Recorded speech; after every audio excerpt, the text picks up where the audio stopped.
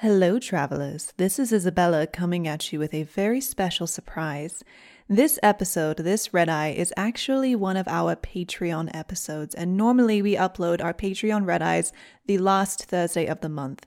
But this one we decided to upload 2 weeks early given the events and interviews of the week. Wink, wink. Putting this on our main feed is a little special treat, and it's actually only going to be available for 48 hours. So it's currently Thursday morning, and by Saturday morning, I will have deleted it. So if you want to listen to this whole thing, you gotta get on it. Don't dally.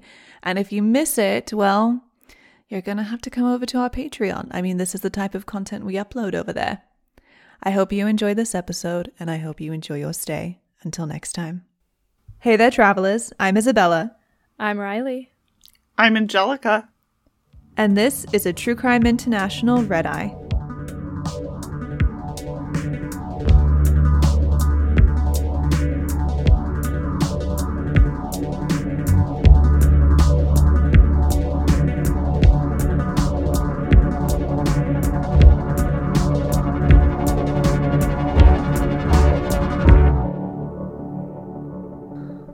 Are we taking shots, or did I pour one out for no reason?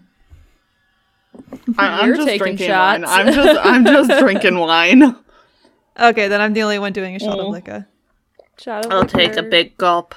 1, 2, 3, shoot. What is My it? lifestyle is What making was me it? question everything. Vodka. Ew. What? Why take shots of vodka when there Vodka are is so no many bueno. other liquors? I only have a bit of whiskey left, and I didn't want to waste it on a shot. And That's fair. vodka as a shot is good if it's been in the freezer, and mine's been in the freezer. Oh, okay. Works. Like a shot of vodka that hasn't been in the freezer is not very nice, but one that's been in the freezer is a whole lot smoother. So that's the only time I'll Agreed. do a shot of vodka. Alrighty. So, Isabella, what are we doing today? Where are we going? What are we talking about? We are going to multiple places. The where is not as important as the what and the who. So Okay. as we established in our last Red Eye, we're sort of making a theme, like a system of doing things, because before it was just kind of a whatever sounded cool with Red Eyes. But now Riley is always going to be doing white collar crimes. Angelica, for some reason, landed on supernatural things. Remains a mystery to all of us. And I'm covering conspiracy theories, which makes me very happy because a good conspiracy theory to me is a lot of fun. So today I've got a huge one. So grab yourself a drink, grab yourself a tinfoil hat. Buckle up, buckle in. Whoa, that is not a good one to say for today's case. Oh. Oh my god. Okay. Put the saddle on your horse and get riding. Yeah, that's better. Good. Yeah. Today we're talking about the death of Princess Diana, which it's not an exaggeration for me to say that her death was one of the defining moments of the 20th century. And that was the century that contained both world wars. Diana's death was massively influential. And actually, I was in England when she died. It was my very first time being in England. I was only 14 months old. Oh. And we were in London the day after she died. And my parents, they used to live in London. They're super familiar with the city. I mean, come on, it's a huge metropolitan city. It's one of the most significant cities in the world. And they said the day after Diana died, it was silent. Completely silent. And that's how impactful this was. Just a disclaimer, today we're talking about a whole bunch of theories surrounding her death, and they're just that, they're theories. We don't know the real thing. I'm not endorsing any of these theories. Well, I'm already burping. Great start. These are just conspiracies, and there's a lot of them. So before we dive into the whole story of her death, I want to put it into some context, particularly, I should say, because our listeners are wide-ranging. They come from all over the world, and I can't expect all of you to know the full story. I can't expect all of you to know who all the royals are. So I want to start by putting everything into context. Let's start by talking about who each of the royals are. Not all of them, obviously, just the ones that are somewhat important to the story. Mm-hmm. So we have the Queen, obviously. I do not need to explain who she is. The Queen is married to a man named Philip, Prince Philip. He is old as fuck. He's going to be 100 this year. Oh my fucking God.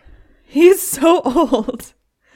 He's so old. And Philip will come up a lot in this story later on. So remember Philip. And Queen Elizabeth and Prince Philip have 4 children. There's Edward, who is completely unimportant, although my parents did see him once at a pizza restaurant in London. So there's that. Cool. And then there's Anne, who seems fine. There's Andrew, and let's just take a second to say, fuck you, Prince Andrew. You are the scum of the earth. If you died right now, I would take a shot in happiness. Because he was best... No. He was best buds with Jeffrey Epstein. Mm-hmm. He was best fucking buds with Jeffrey Epstein. And he has been accused time and time again by girls who were underage at the time when they met him. And like, it's a whole thing. Prince Andrew is horrible. Yeah. He's horrible. Also, he makes his friends call him sir. Ew. Right? Gross. Prince Andrew, no, I hate him. And then there is Charles. And Charles is the most important because he is the oldest and therefore the heir to the throne. When the Queen dies, Charles takes over. Although I do have a theory that the Queen is trying to outlive Charles because she doesn't think he can do it and she just wants to go straight to William. The gap between, Charles wouldn't be king for that long though. Like, he's getting older too. Mm-mm. Exactly. So it would be like a quick transition. Oh yeah, like if Charles is ever king, he is not going to be king for more than 10 years. No way. Yeah. No way. So Charles was married to Diana, and this is why Diana was as famous as she was. And together they had 2 children, William and Harry. And those are the people that I'm sure our listeners know. Our listeners are the most familiar with. William and Harry are very famous. I remember watching both of their weddings. Yep. Well, I mean, Harry's was only a couple years ago. I love Harry. Oh, Harry is by far my favorite royal. Yep, because he's not anymore. Because he's exactly. No And actually, one of the biggest reasons he's not a royal anymore is because of what happened to his mom. Yeah. Yeah. Yep. William doesn't really have a choice because he is the heir to the throne. So, like, I don't fault him for it. But at the same time, I'm just like, with William. Uh-huh. Charles, I do not like. Andrew can go fuck himself. Okay, so a little bit of background on Charles. He was definitely a playboy in his youth. He slept around. He definitely ghosted girls, or like, the 60s, 70s version of ghosting girls. And like, whatever. I'm not going to shit on him for that because, everyone sleeps around at some point in their life. Well, I am just going to say, I feel like it happened because he was a royal, because you look at that guy. He's not hot. Nope. And he is not hot. They, on The Crown, they cast this beautiful man to play him. And it's just like... the guy that plays him on The Crown does such a good job. I love that actor. Such a good job. He's in this movie called God's Own Country. And it is one of the most beautiful movies I've ever seen. And you get to see his penis. Sorry. Oh my God. Anyway, Charles, the real Charles, met the love of his life, Camilla, not Diana, Camilla, in 1970 at a polo match. Charles and Camilla are married now. They got married in, I believe, 2005. Camilla is from a rich family, and she definitely grew up upper class, but she was in no way nobility. She was not aristocratic in any way. Mm-mm. And so the royal family was not okay with Charles marrying her. But also, Charles wasn't ready to get married. And even though they loved each other, Charles was stupid, and he left for Navy service in 1972, but he didn't ask Camilla to wait for him or anything. He wasn't like, I want us to be together. He was just like, bye, and left. Bye. Camilla's family wanted her to be married. And I always thought that it was Camilla that wanted to be married.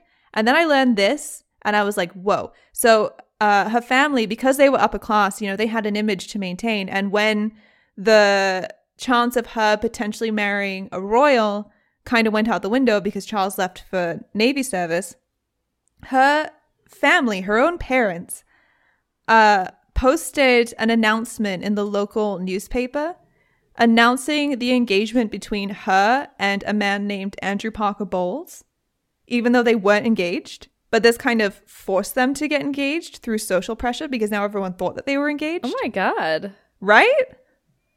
That's... What in the world? Okay. That's toxic, bro. Okay, the royal family and then all like the British aristocracy and, you know, upper class rich people, they suck. Yeah. They really for suck. real.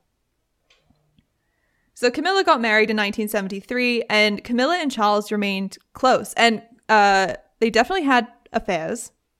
100% had affairs. But Charles was also close with Andrew Parker Bowles as well, even though he was totally sleeping with his wife. Cool. And they were so close. Charles was so close with Camilla and Andrew that they made Charles the godfather of their firstborn son. But now Charles is that that person's a man now, but is that person's stepfather and godfather. Weird. Yeah. But that's how life be. Yeah. That's how they do. That's how the royals do. Yeah. Yeah. Keep it in the family. Now let's move on to some background on Diana. She did come from an aristocratic family. A lot of people like to say that, oh, she was a commoner that married into the royal family. No, she was not. She was more royal than the royals because her family, her aristocratic family, dated back farther than the Windsors. Oh, wow. So she was really more royal than Charles. Kate, who married William, she was a commoner, a rich commoner, but a commoner. Meghan, also a commoner, but Diana was not a commoner by any means. She was born in 1961. Her family had butlers and governesses and maids and all that shit. She went to an expensive-ass boarding school in Switzerland. Like, they were upper echelon. Yeah. Her father was an earl. Her father worked for Philip, I think, at one point, if I remember correctly. I didn't write this down in my notes. But when she was a kid, she played with Edward and Anne.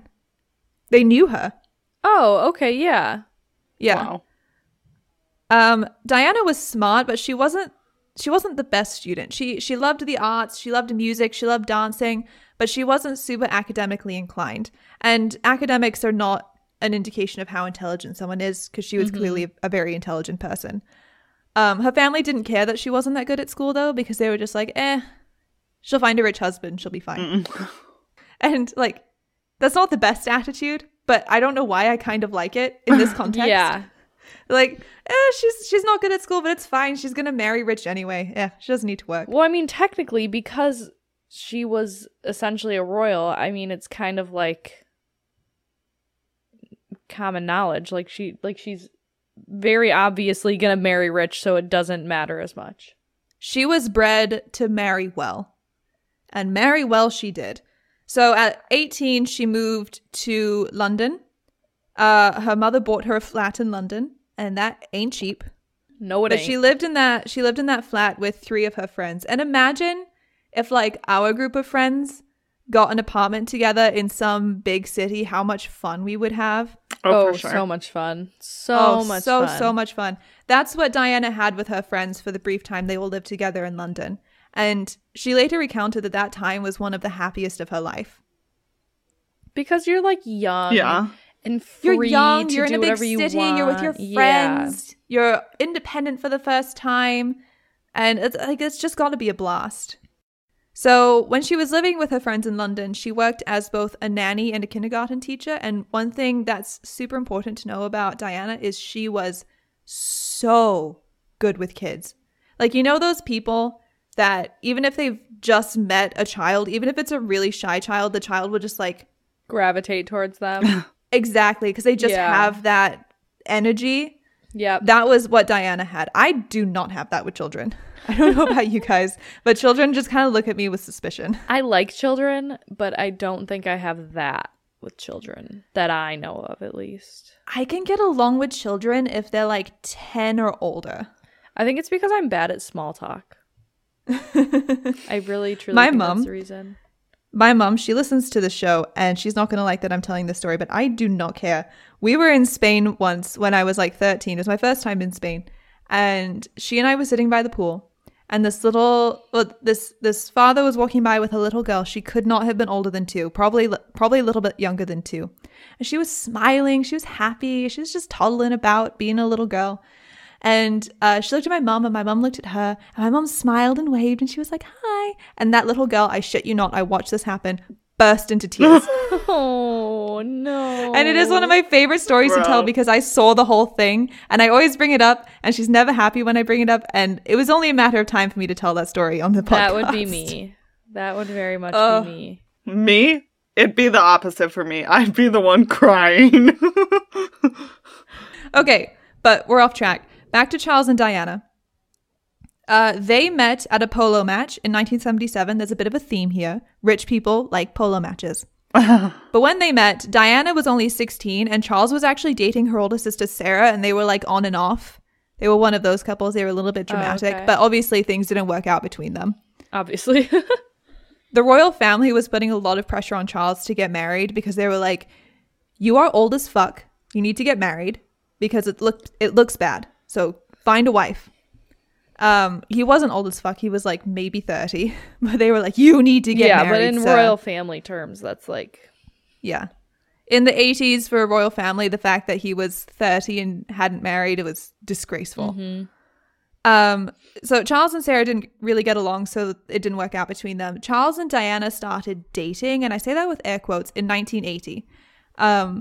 Because the reason I say dating with air quotes is between the time they met for the first time and when they got married, they only met in person 13 times.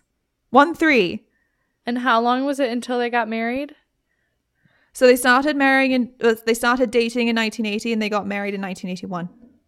So like when in 1980? Like, was it even a year? I'm not entirely sure. Huh. That is. But Diana really fit the image that the royals wanted for Charles when getting married. Like, she was virgin nobility and, you know, came from such a good family. She'd never really dated before. She looked so young and innocent because she was. She was like, what, 18, 19? Yeah.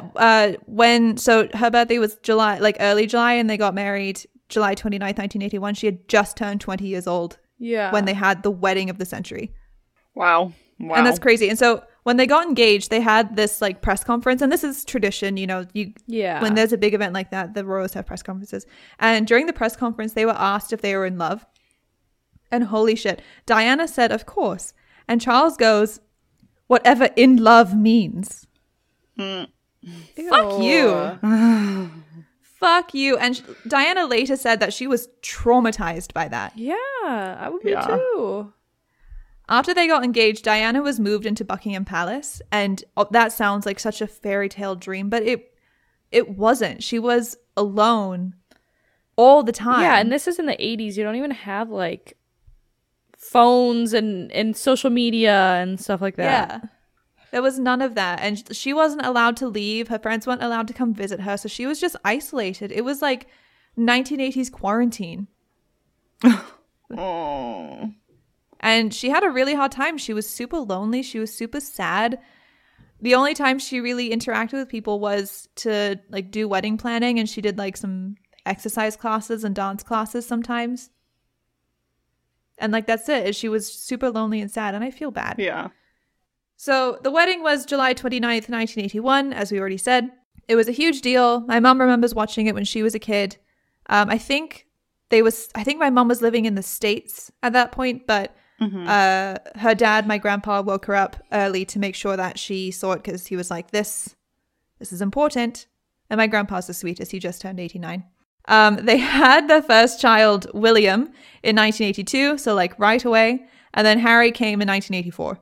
Charles was actually disappointed because he wanted a girl for the second one, and he also really hated that Harry had red hair, which came from Diana's side. Bro, you don't get to pick your kid. Shut up. Also, red hair is the best. The men determine gender, so if anything, Charles, it's your fault. Yeah. So Diana was pretty universally loved by the British people. Not just the British people, but like all the people. Worldwide. I mean, even in America. Oh yeah, she is loved the world over. But the royals were like, eh. They loved the idea of Diana, but once Diana came in, they were less enthused. So the royals do these like trips to various countries in the Commonwealth quite frequently. And during Charles and Diana's first trip to Australia, at this point, William was probably like, I don't know, 7 or 8 months old, something like that. Diana broke tradition because she wanted to be with her son during the trip, when tradition was that William would have been taken care of by a nanny the whole time. For like 3 weeks, she wouldn't have even seen him. Mm-hmm. And she was like, no, like, give me my fucking baby. Because, I mean, normally any new mother would do that. They'd be like, I'm not going to leave my child for 3 weeks. Exactly. And that's what she said. She was like, absolutely not. I don't care if this is tradition. Fuck you. This is my child. I'm his mother. Yeah.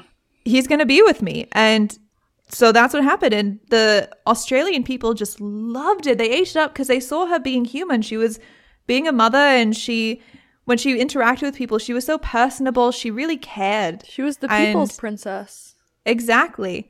And so people really started to love Diana after that. Like, they liked her before, but that really showed a more human side of her.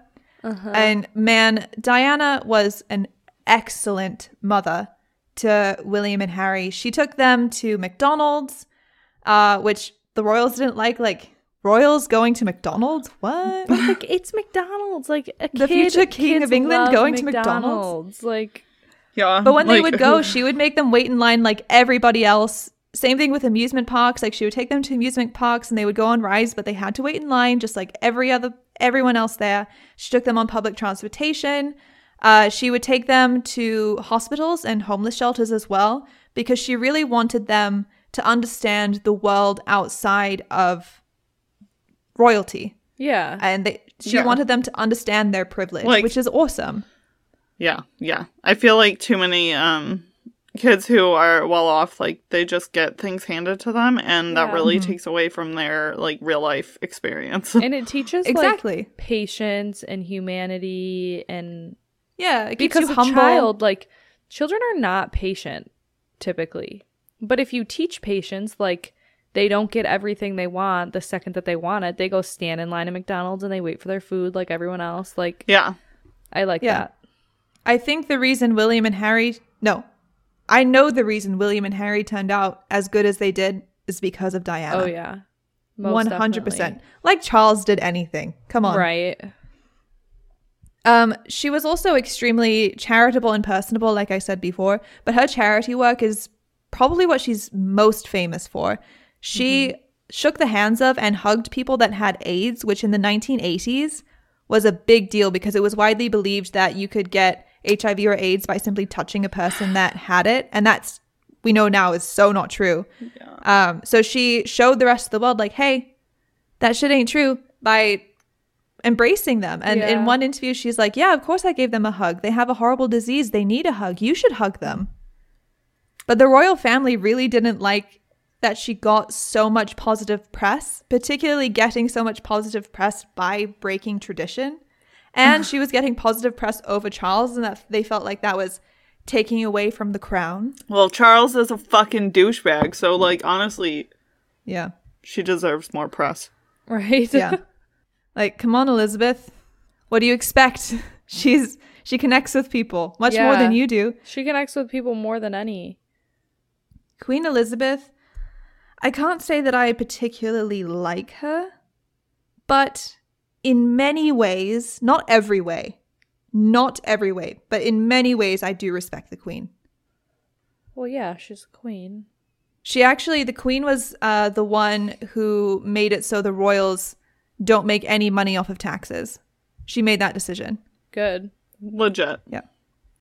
All right. So Diana, one of the other things that made the royals not really like her was how open she was about her life, particularly after the divorce.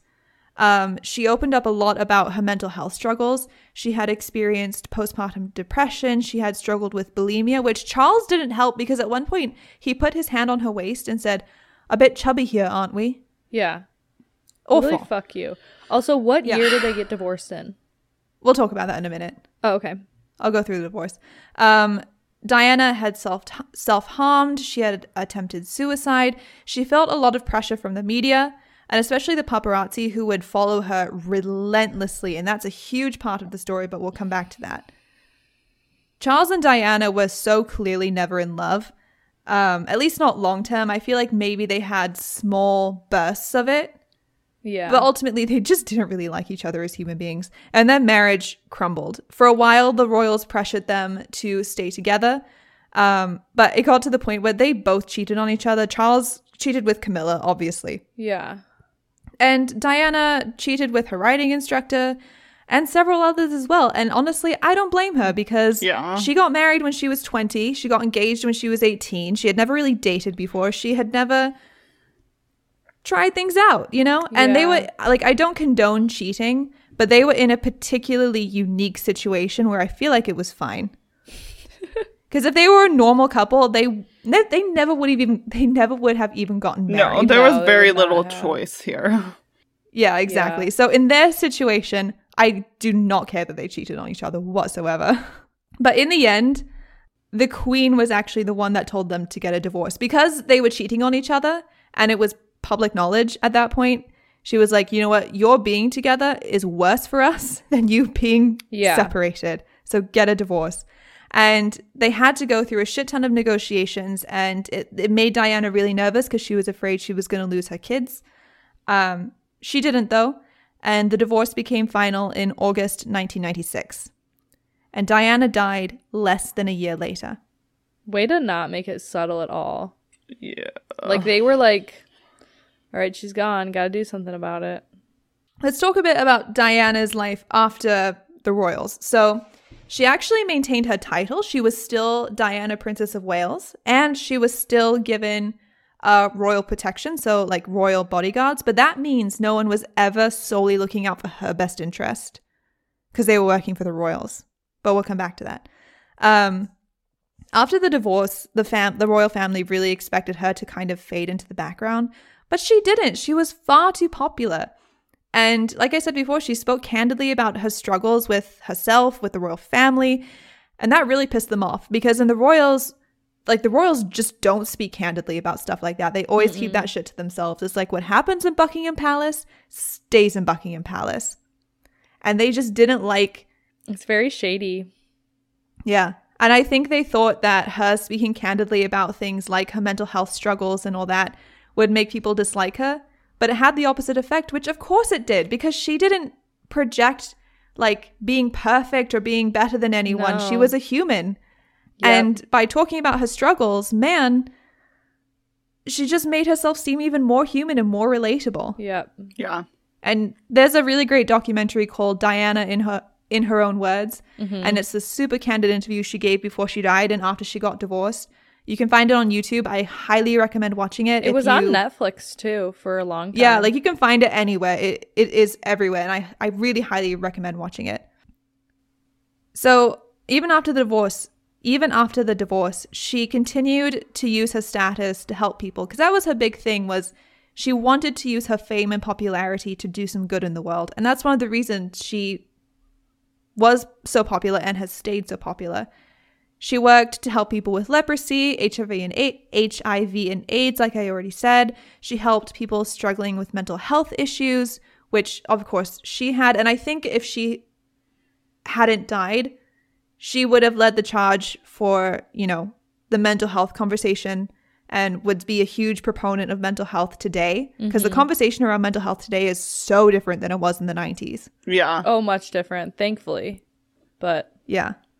She also helped victims of domestic violence, and she even visited a domestic violence shelter in New York when she was still married. She went there with no cameras because this place is secret. We don't even know the name of the one she went to because it needs to stay secret for the people that need it. But she went there because she genuinely cares. It was not a publicity stunt.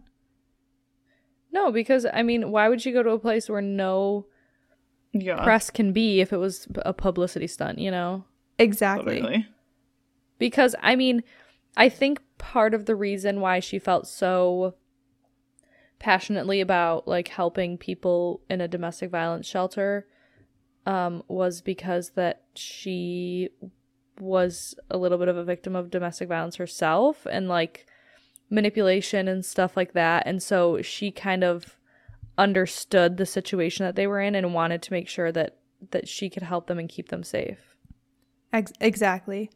But her biggest work outside of the royal family was she became a big part of an international effort to ban landmines.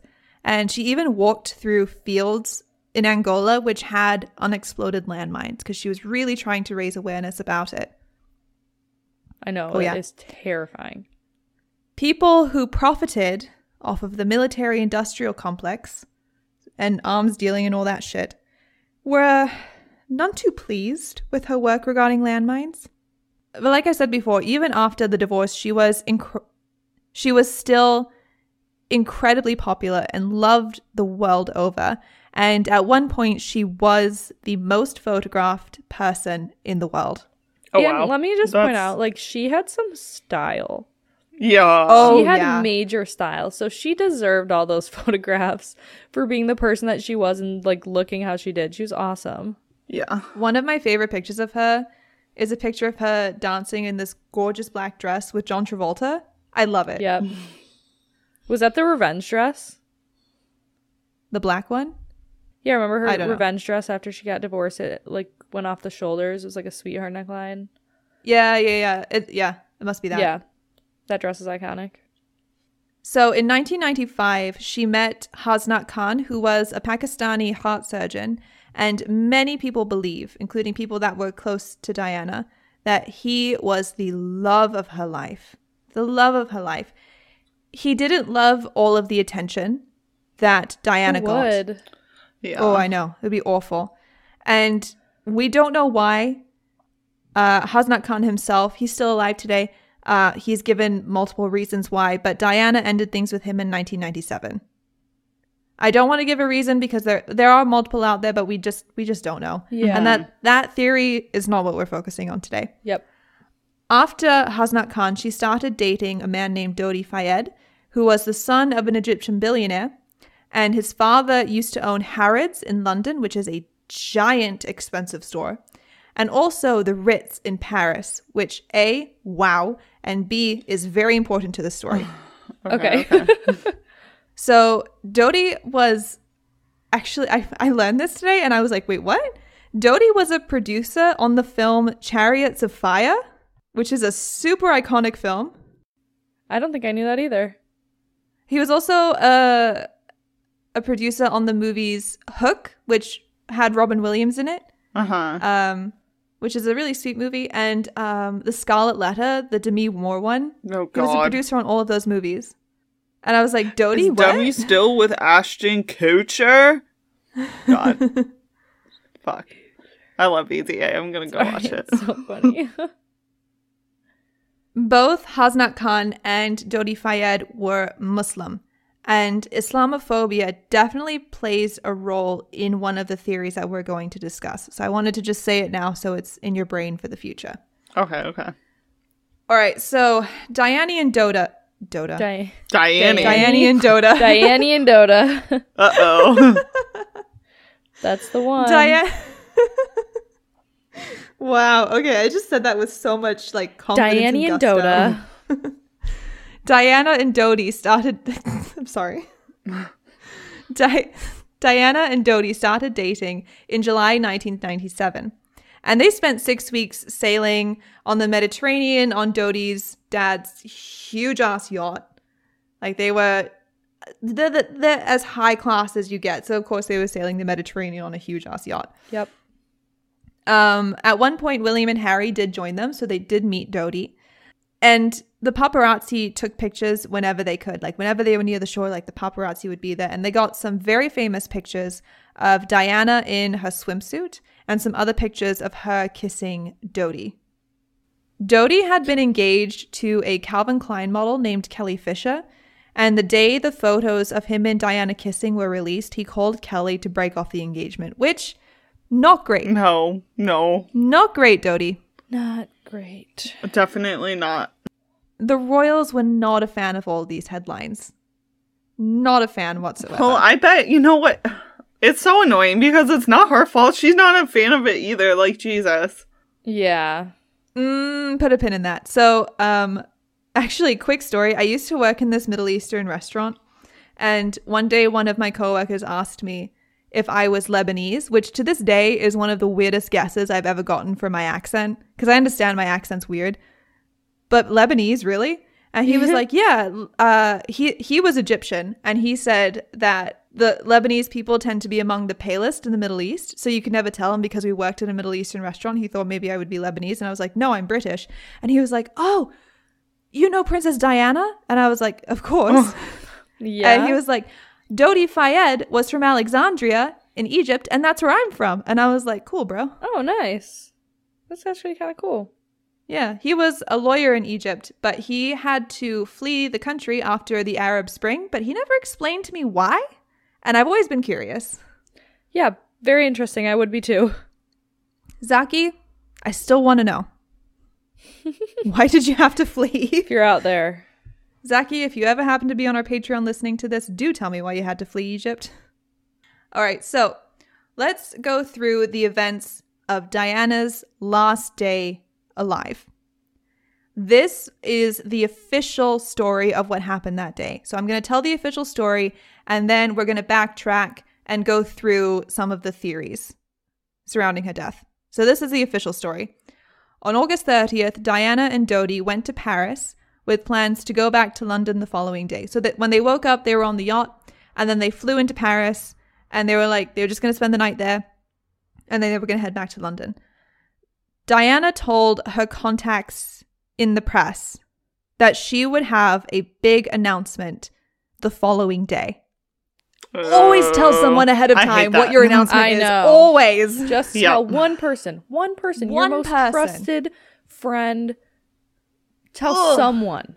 Tell someone. Never say that. Never say you're going to have something. Never, if you're leaving your house and you're like, hey, I need to tell you something later. Text it or put it in your, save it somewhere on your phone, something. Because shit, we never found out. When they got to Paris, Dodi showed Diana some of his family's expensive properties in the city. One of them was called Villa Windsor. And it was called that because the former disgraced King Edward VIII used to live there. And that was the king who abdicated because he wanted to marry Wallis Simpson, who had been divorced twice. If you're not familiar with that story, that king was Queen Elizabeth's older brother. So Queen Elizabeth was never supposed to be queen. Yeah. Okay. Yeah. So Queen Elizabeth's uncle, who was her father's older brother, he was the king. He abdicated from the throne because he loved this woman named Wallis Simpson, who was an American woman that had been divorced twice. But the royals did not like this back in the 1930s whatsoever. So he abdicated to be with her because he loved her more than he loved being a royal. Anything. Yeah. And so then Queen Elizabeth's father became king. Cool. So the fact that they were in King Edward's Paris home, come on. Yeah. Yeah. Crazy. That's real nuts. That afternoon, Diana went to get her hair done. And while she did that, Dodi went to a jeweler to pick up a ring that he had sized. An engagement ring? Maybe? Cough up the info, jeweler person. What'd it look like? Yeah. Could it be an engagement ring? We are going to come back to the ring. Okay. Diana did wear a ring that Dodi had given her. She wore that ring that night, but it wasn't the same ring that he'd picked up that day. It was a different ring. Okay, gotcha. So after they went and did their errands or whatever, they met up at the Ritz. They relaxed in the Imperial Suite, as you do when you're rich as hell. Yep. And then they went to Dodi's apartment to get ready for dinner, which is weird. Why not just meet up at the apartment? I don't know. I just don't get that part. Oh, well. Rich people stuff, maybe. Yeah, I don't know. Exactly. Rich people stuff. I mean, his dad did own the Paris Ritz. Yeah. So. Yeah. Maybe they wanted to have a couple drinks there or something. Yeah. But they were in the suite. I don't know. Room service. True. They ended up going to this fancy restaurant for dinner, but there were too many paparazzi there, so they didn't end up eating there. They just left, and they went back to the Ritz for dinner. Other diners at the Ritz restaurant reported that Diana had been crying at her table, which this could have been something totally unrelated. Like, we don't know why she was crying, but she was crying. However, in that restaurant, there were also too many paparazzi, like Dinah's pretending to be paparazzi. Oh, God. Sorry, paparazzi pretending to be Dinah's. My bad. So they ended up eating their dinner in a suite in the Ritz. Cool. After dinner, they decided to go back to Dodi's apartment. I think that's where all their stuff was, so it made sense. Yeah. The head of security at the Ritz was a man named Henri Paul, and he ended up being the one to drive the car that night. Henri had been drinking Ricard, which is a French liqueur, and it's stronger than wine, but he didn't appear drunk to anyone that he was working with that night. However, he didn't appear drunk because he was mixing the alcohol with drugs, antidepressants, and Prozac to be exact, and they kind of concealed how drunk he really was, but his blood alcohol level when tested later was 3 times the legal limit in France. Oh my God. Right? That's nuts. Yeah. Dodi spoke to Henri to create a plan to avoid the paparazzi, which seemed normal and reasonable because they had been so invasive, right? Yeah. So Dodi's plan was to send out a decoy Mercedes, like their regular Mercedes, from the Ritz out the front door with all of their normal bodyguards in it.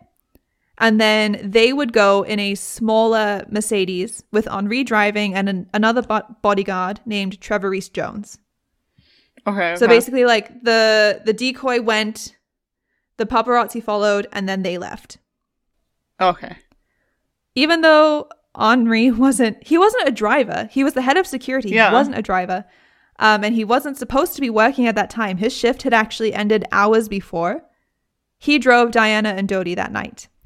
Okay. However, Dodi's plan failed and the paparazzi followed them. Okay.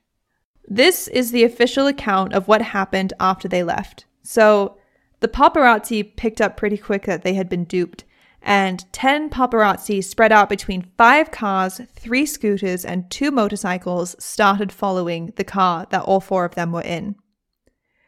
Neither Diana nor Dodi had their seatbelts fastened. This is extremely important. Dodi told Henri to take an indirect route back to his apartment to try and shake the paparazzi. Henri started losing control of the car just before entering the Pont de Alma tunnel. And the speed limit at the tunnel was 31 miles per hour or 50 kilometers per hour. And the car was going 65 miles per hour or 105 kilometers per hour. So like more than double the speed limit. Oh, God. At 12:22 a.m., the Mercedes lightly hit this white Fiat Uno that was also entering the tunnel-ish before spinning out of control and hitting the 13th pillar of the tunnel. Henri and Dodi died instantly. And actually, I didn't include a picture in the script, but you can look it up. The car, holy shit, it is like an accordion. It is just crumbling. Oh my God. It does not look good. It is awful. It is not surprising that people died. No. So Henri and Dodi, they died instantly. And all of this happened within 5 minutes of leaving the Ritz, which is nuts. Some paparazzi took pictures and others tried to help. So there's the good and the bad for you. The first call to the police happened 3 minutes after the crash. Diana actually had few external injuries, just a gash on her forehead, and then she had a low pulse. Police arrived on the scene at 12:30 a.m., so only 8 minutes after the crash. Rescue workers arrived 2 minutes later, and they said Diana was conscious and receptive, but she was upset, which of course, she was just in a horrifying crash. At 12:33, Diana was cut out of the wreckage by firefighters, but then the physical shock of being moved in that state put Diana into cardiac arrest. They tried to stable her before moving her, which is actually the standard practice in France, but it has been heavily criticized by both Brits and Americans because in both the UK and the US, it's standard procedure to just like scoop and go. Yeah. Like, get people out of there, like get them to the hospital as quickly as possible. Work in the ambulance. Exactly. Whereas in France, it's standard procedure to work on the patient at the scene before moving them, make sure they're stable. At 12:45, a French doctor gave her fentanyl and Hypnovel to try and calm her down, which actually, when combined, those drugs can have the ability to cause heart and respiratory issues or even failure. Oh. Jeez. And at 1 a.m., Diana had a heart attack. They tried to give her CPR for 18 minutes before she was stable enough to move, to be moved. But then they had to wait 10 minutes to get approval to move her. They couldn't just do it. They had to get approval. And in the end, Diana wasn't actually taken to the hospital until 1:41 a.m. And then the ambulance driver, was told to go slowly because they were worried that high speed would make her condition worse. At one point, her blood pressure was so low that they actually stopped the ambulance entirely to try and care for her. Which, man, I feel like don't like that. They should be trained to give care while driving at high speeds. Is that not how care is given in the US? They're in France, so it doesn't. Yeah. I don't know.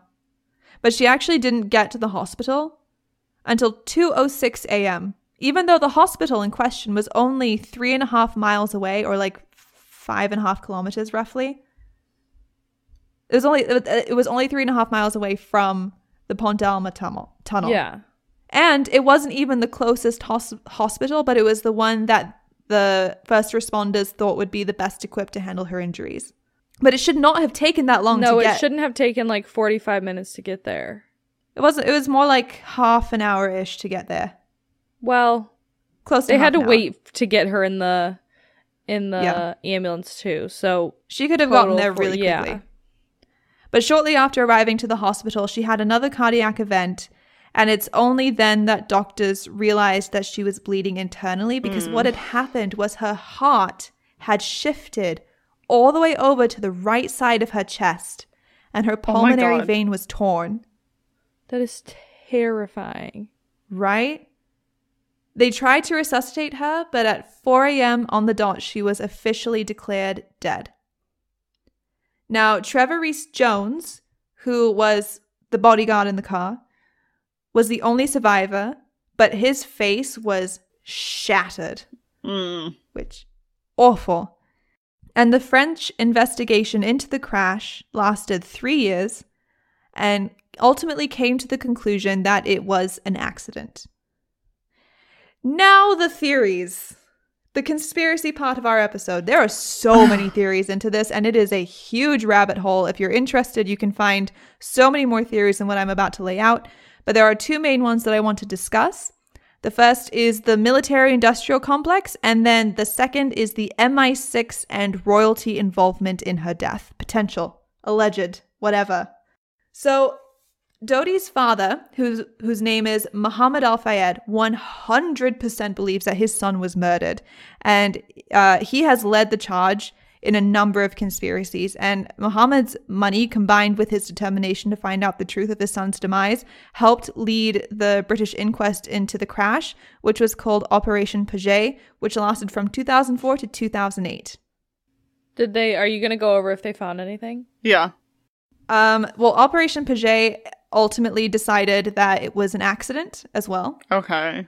But a lot of what they investigated in Operation Paget is what has fueled the fire behind so many conspiracy theories. So you'll hear about it again. So I'm going to start with the military-industrial complex because that one is shorter. And then the MI6 royalty one we'll get to after. And that one has a lot more meat to it. So for the military-industrial complex, it's alleged, well, as I discussed earlier, Diana was the most famous advocate for banning landmines internationally at that time. A lawyer named Michael Mansfield claims that Diana had a long list of names written in her diary of prominent Brits that profited from arms dealings, specifically landmines, and that she was going to expose them. Mansfield is a self-described radical lawyer, but he is credible because he has the prestigious title of Queen's Counsel, which is only given to the best and most experienced lawyers in Britain. Like, he's not like Saul Goodman from Breaking Bad. Like, he actually has some real credibility to him. He claims that Diana's list and her death are, quote, not unrelated. However, he has never actually released this list.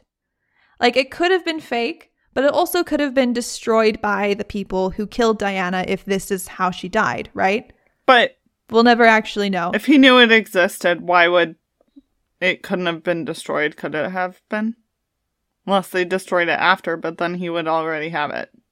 Yeah, like he could have made copies, but he could also be threatened by you know, people that profit. Like giant corporations like Boeing profit massively off of the military-industrial complex. And the total arms profits in 1996 exceeded $40 billion US, which is a lot. Yeah. It's a ton. And we know that corporations will go to extreme lengths to protect their wealth.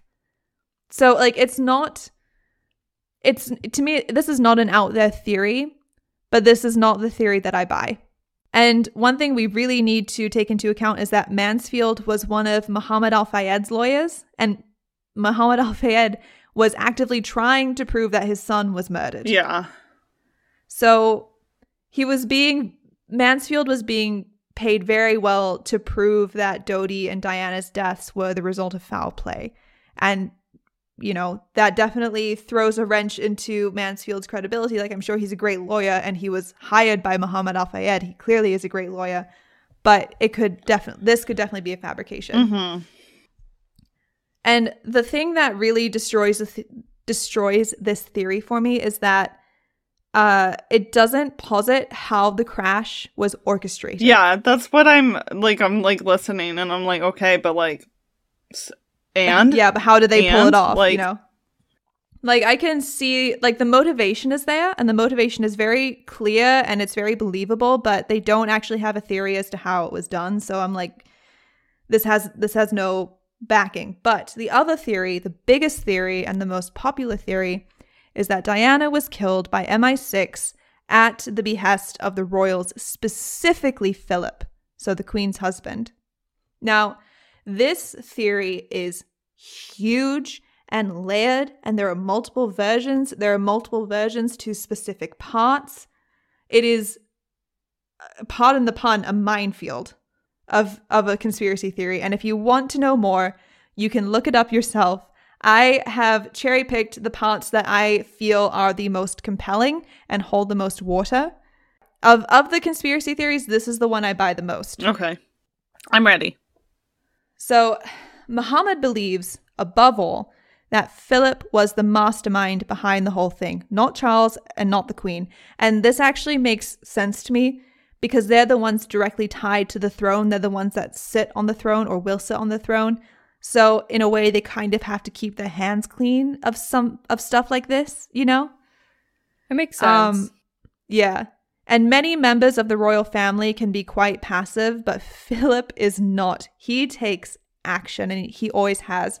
Muhammad testified in Operation Paget that Diana had told him while they were on the yacht in the Mediterranean that Philip and Charles were trying to get rid of her because they were none too pleased with her dating a tan-skinned, curly-haired Muslim man like Dodi, because of the proximity that it would have to the future king, i.e.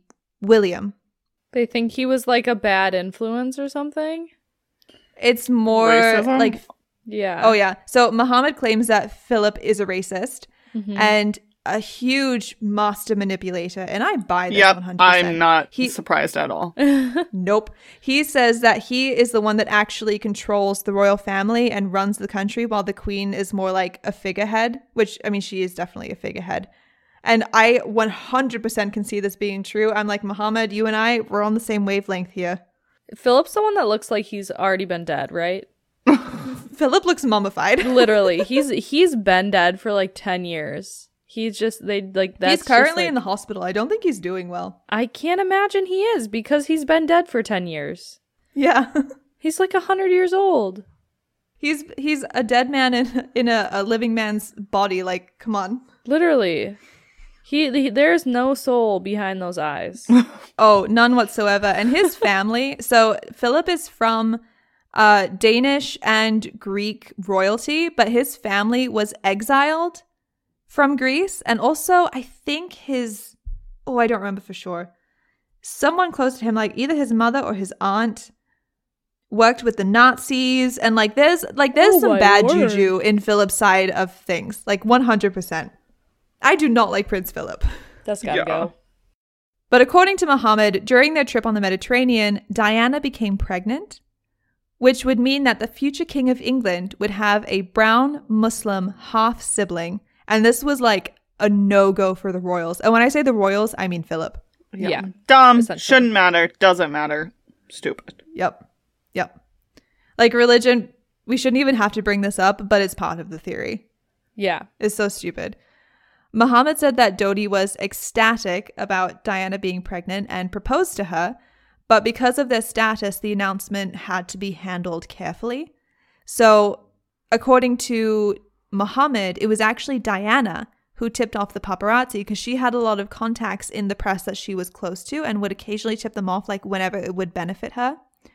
And so she tipped off the paparazzi on August 10th while they were on the yacht. And that's when those pictures of them kissing were taken. And this is verified. Mm-hmm. This is actually true. This happened. Mm-hmm. We don't know, however, the true motivations of why she tipped them off.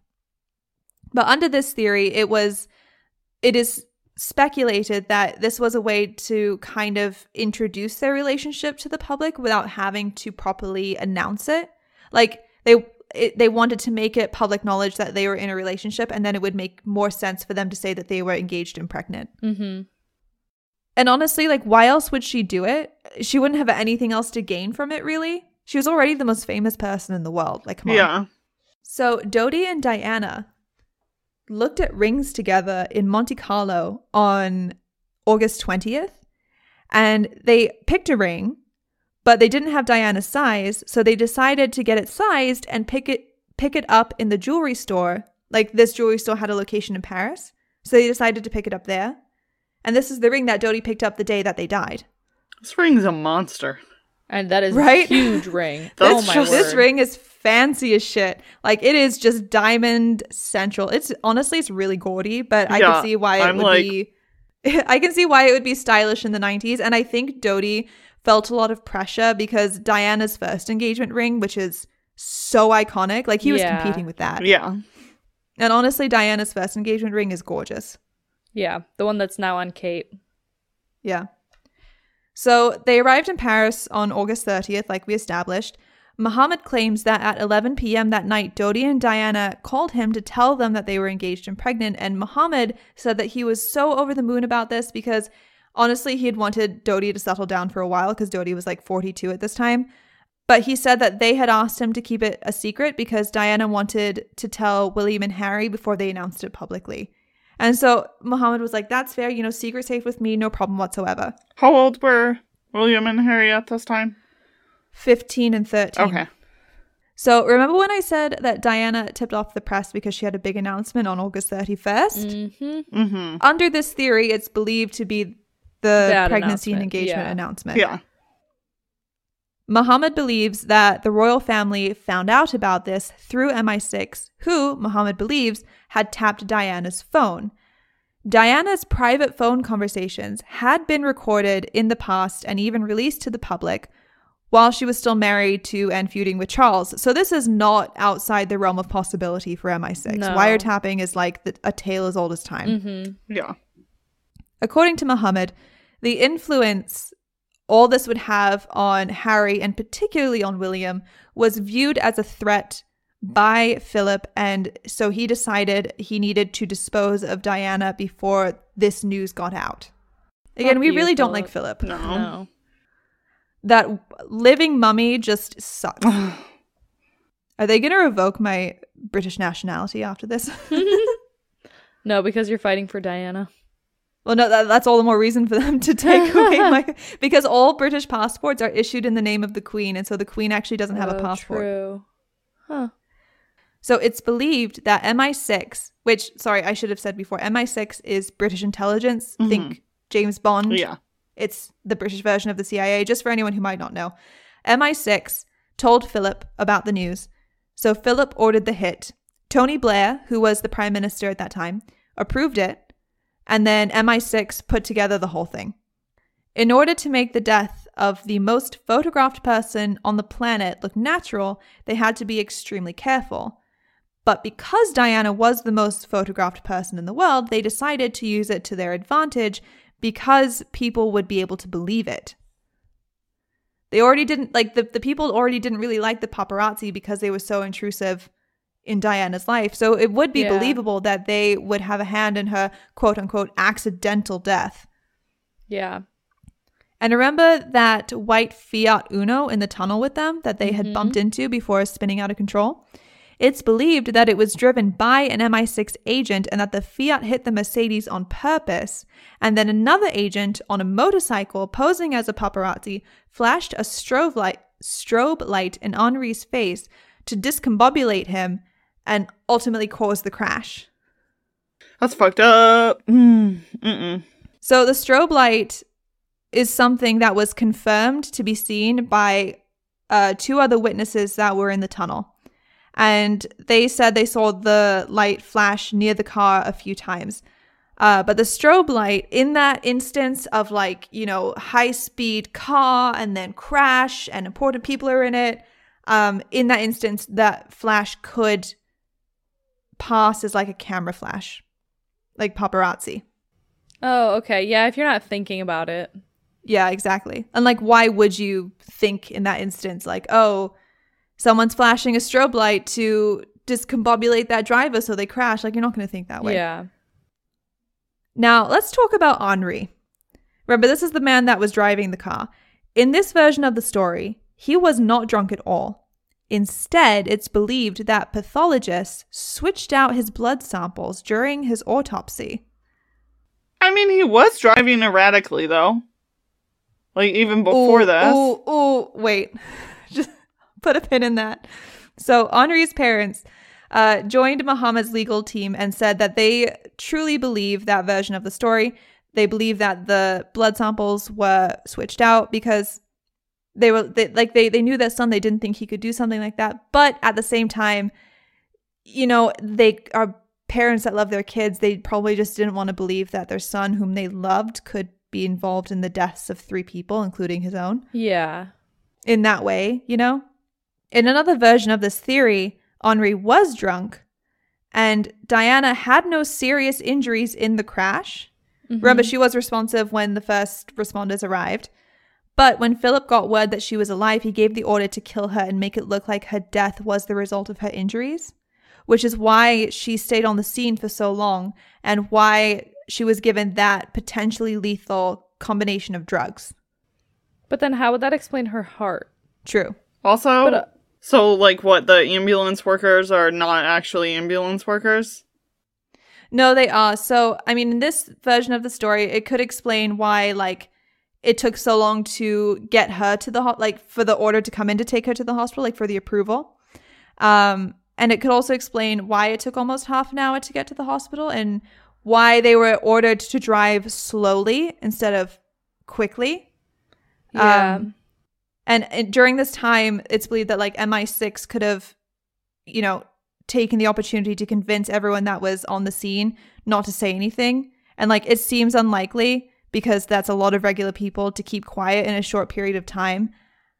However, I think we underestimate intelligence sometimes. Also, can I just backtrack like just a second to Henry? I feel like in this version in this version of the story, he could still be drunk, which would explain why he was so disoriented by a strobe flash. Yeah, I mean, you can be just like, this is not just like flashing the flashlight on your iPhone. This is like strobe light. Yeah, like it's meant to be really, really bright and yeah. I mean, he was speeding. Like, that's what I was talking about, though. Yeah. So like he might not have had anything to do with it purposely, but he still could have been drunk and driving erratically, and then it just kind of like got amplified. Yeah, definitely. So the former head of MI6, as well as an anonymous former agent, only identified as Miss X, which I really like that pseudonym. Please refer to me as Miss X. I think it's really cool. They both denied that MI6 had anything to do with Diana's death, which, I mean, even if they did, of course they would deny it. Yeah, this right? doesn't mean shit. Miss X even, I almost said Miss Sex. Wow. Miss X even said that they didn't have files on Dodi and Diana, but they did have files on Muhammad. Could she be lying? 100%.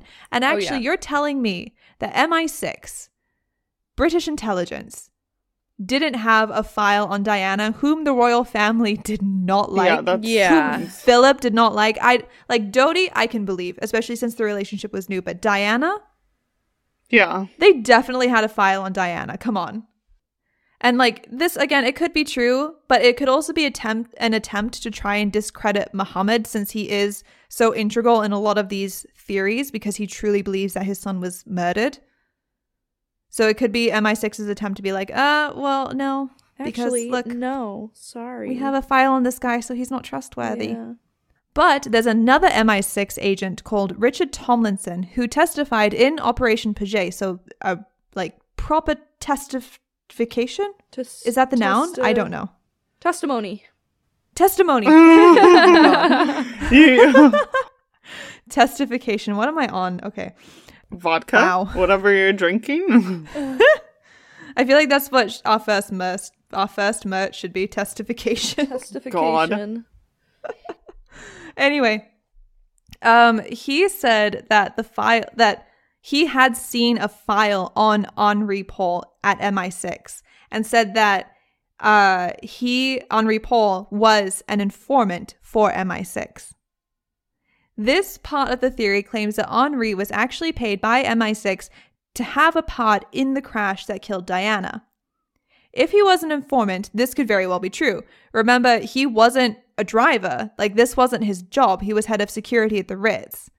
He wasn't even supposed to be working at the time that he left with Diana and Dodi because his shift had ended at 7 p.m. and they didn't leave until after midnight. So it wasn't like my shift just ended, but here, let me help you out. Just saying, like, he had been off for hours. And from 7 p.m. to 10 p.m., his whereabouts are completely unaccounted for. We don't know where he was. Wow, that's suspicious. Tis sus. Tis very sus. It would also make sense that he would be an informant because Tomlinson said that he had been an informant for a decade because he was head of security at the Ritz in Paris. Imagine all of the big important people he would have close access to. It makes total sense to me that he could be an informant for MI6. And actually, any head of security at any major hotel in the world, in any big city, could definitely be an informant for any intelligence agency. Like, don't give them any information. Don't talk to them. According to this part of the theory, Henri met up with MI6 agents after his shift, which was normal, but this time, instead of asking him for information, they asked him for something different. MI6 would make sure that Dodi and Diana ate at the Ritz that night by sending agents posing as paparazzi to the restaurant where they were supposed to have dinner to force them to leave. Then, Henri would convince Dodi, who trusted him, because remember, Dodi's father owns the Ritz, so the head of security at the Ritz, like, come on, he's going to trust him. Yeah. Convince him that instead of leaving the Ritz in his big, heavy, reinforced car with all the regular bodyguards, that they should leave in the smaller, lightweight car with only one bodyguard and take an indirect route back to the apartment to, quote, throw off the paparazzi. Seems suspicious. Seems very suspicious. The most important part here is that Henri had to make Dodi think that the whole plan was his idea. Otherwise, it would be way too easy for investigators to sniff out what actually happened, you know? But he could have done that easily by being like, oh, you shouldn't take that car because the paparazzi already know it, you know? Very clever. Oh, no, don't take that car.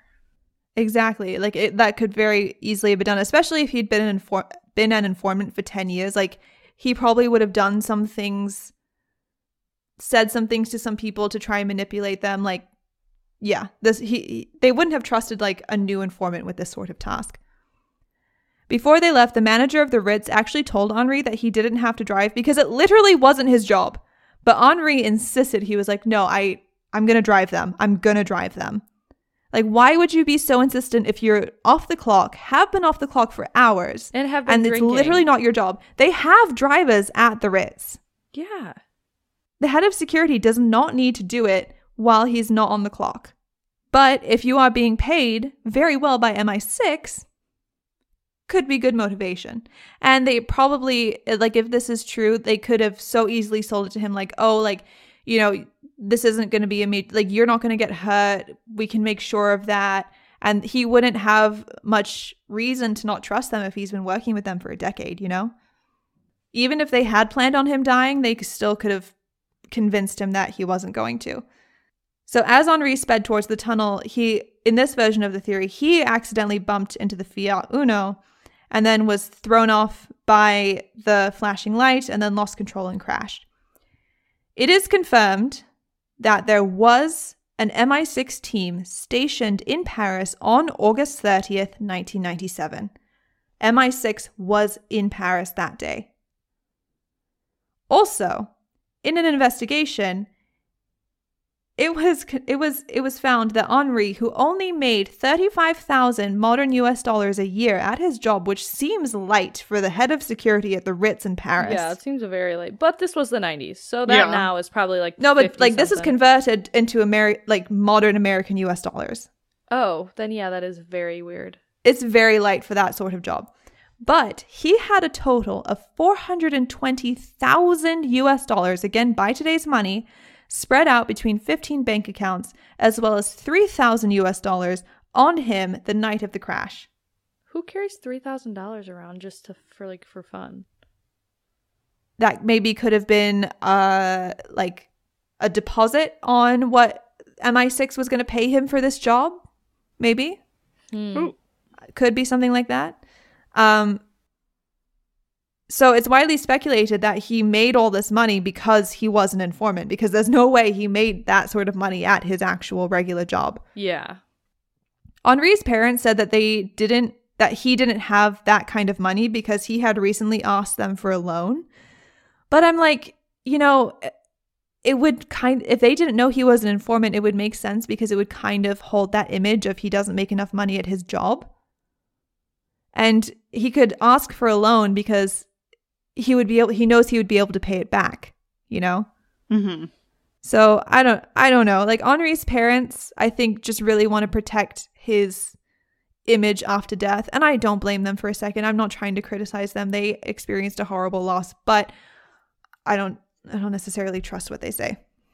But there was further evidence that Henri was involved. So a security camera that was on the street behind the Ritz captured Henri waving at the paparazzi 7 minutes before the group of 4 left the hotel. And reportedly, he'd had 5 communications with the press during the hour before all of them left. That's weird. Tomlinson also testified that one of the paparazzi that was there that night was a part-time agent. So, like, this is a testification that is in Operation Paget. So let's talk a little bit more about Tomlinson. In his sworn affidavit, he described how in 1992, he was part of an MI6 mission in Serbia to take out the president that was there at the time. And that MI6 had 3 separate plans. So like 3 different ways that they could do it, depending on what opportunities presented themselves. In one of those plans, in the third plan, actually, they would arrange for the Serbian president's limousine to crash in a tunnel, and that one of the ways to cause the crash would be to discombobulate the driver by using a strobe flash. Does that sound familiar, maybe? That's weird. That sounds a little bit quite familiar. Strobe flashes are apparently used to disorientate helicopter pilots and like terrorists and shit, and MI6 agents are taught how to use them in their training. Apparently, according to Tomlinson. They did not end up using this plan on the Serbian president, so Tomlinson thinks that it was recycled, for lack of a better word, for Diana's death.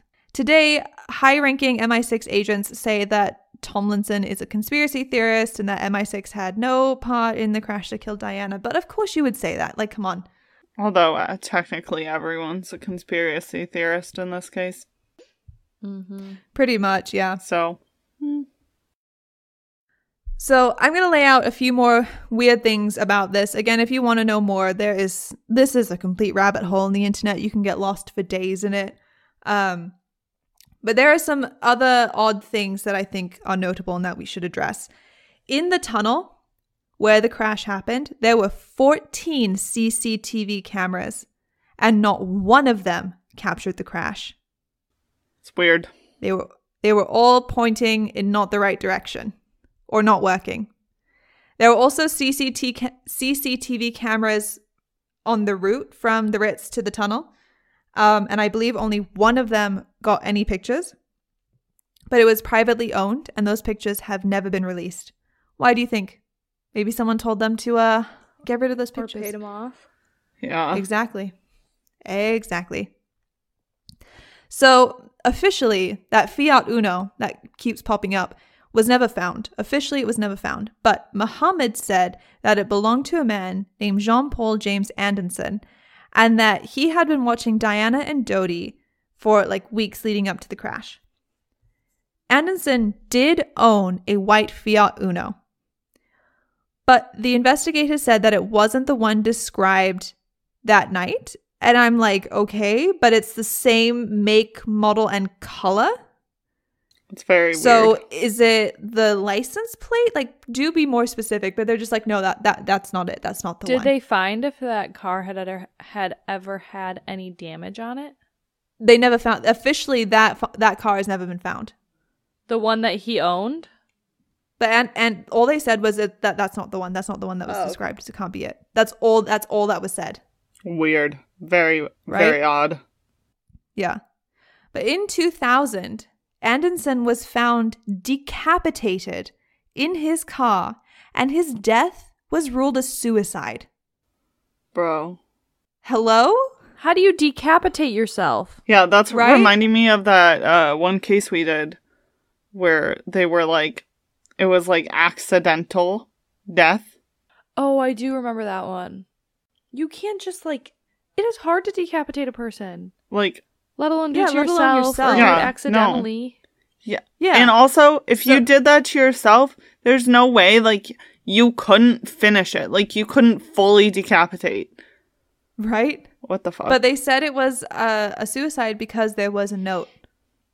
Like, what? Fuck off. Who decapitates Unless themselves? you were found in a guillotine, like you can't. Right? Like, how would you decapitate yourself in a car? Exactly. It makes no sense. No. So another thing that is worth noting is that Diana was not wearing her seatbelt that night, which her friends said was so out of character for her. She was very safety conscious. She always was like, hey, put on your seatbelt. She wasn't wearing a seatbelt that night. That's me. I have nothing else to say there. I'm but really weird when people don't wear seatbelts. If I'm Same. ever like something suspicious happens to me and I wasn't wearing a seatbelt, Investigate it. Yeah. because the only like, time, if, like, maybe she was adjusting herself or something. I don't know. But like no one was wearing a seatbelt. And like Yeah. I have nothing else to add there. It's just I feel like it's worth noting that it was out of character for her. Another thing is that Diana's body was embalmed like really quickly, almost too quickly. And it's believed that they did that to make testing for things like pregnancy impossible. Because they couldn't do an autopsy because she had to be presentable for her funeral. Yeah. Because she had a royal funeral. And so, and the medical people that were there said that they had to do it quickly because the heat was deteriorating her body too quickly. And I'm like, okay, but you're in a hospital? Don't you have a morgue? What about all the other bodies? Does it smell really bad in there? Like, you should fix that. Yeah. Why are you embalming this one so quickly? That's weird. It's really weird. There's a reason why there's like standard procedures for stuff like that. Exactly. Muhammad actually tried to have a movie made about what happened that night, and it was going to be called Unlawful Killing, but that movie was completely swept under the rug. And that seems sus to me, and it also screams of the royals because there is not one famous family out there that is better at sweeping controversy under the rug than the royals. Yeah. They are masters of it.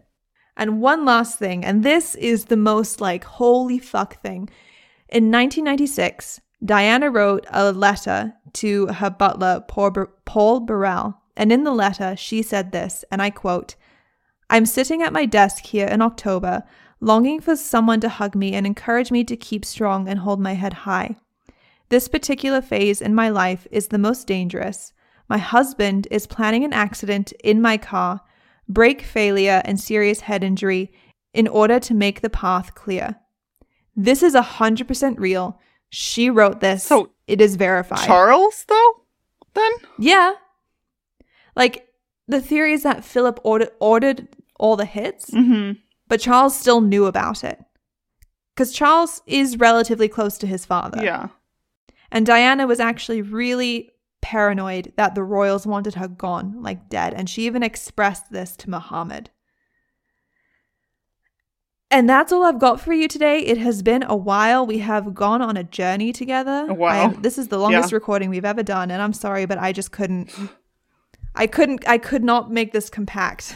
I know, no matter hard. how Just hard I there's tried. So much information. Yeah. There's so much information. And like, I only barely scratched the surface. If you are really interested, the MI6 theory is layers and layers deep. I highly, highly recommend that documentary, Diana in Her Own Words, because I think I've watched it more than once. I think I've watched it at least 2 times.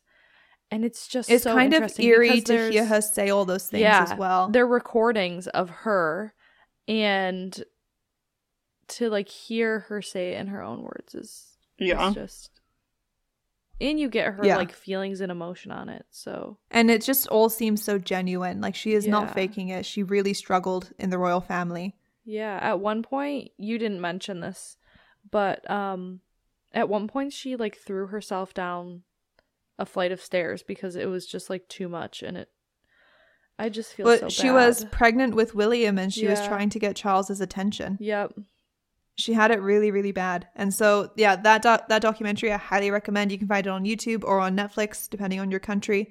It's out there. You can find it really easily. Highly, highly, highly recommend. You can also look more into all these theories. The MI6 theory is like, it's like the biggest onion in the world. There are so many layers to it.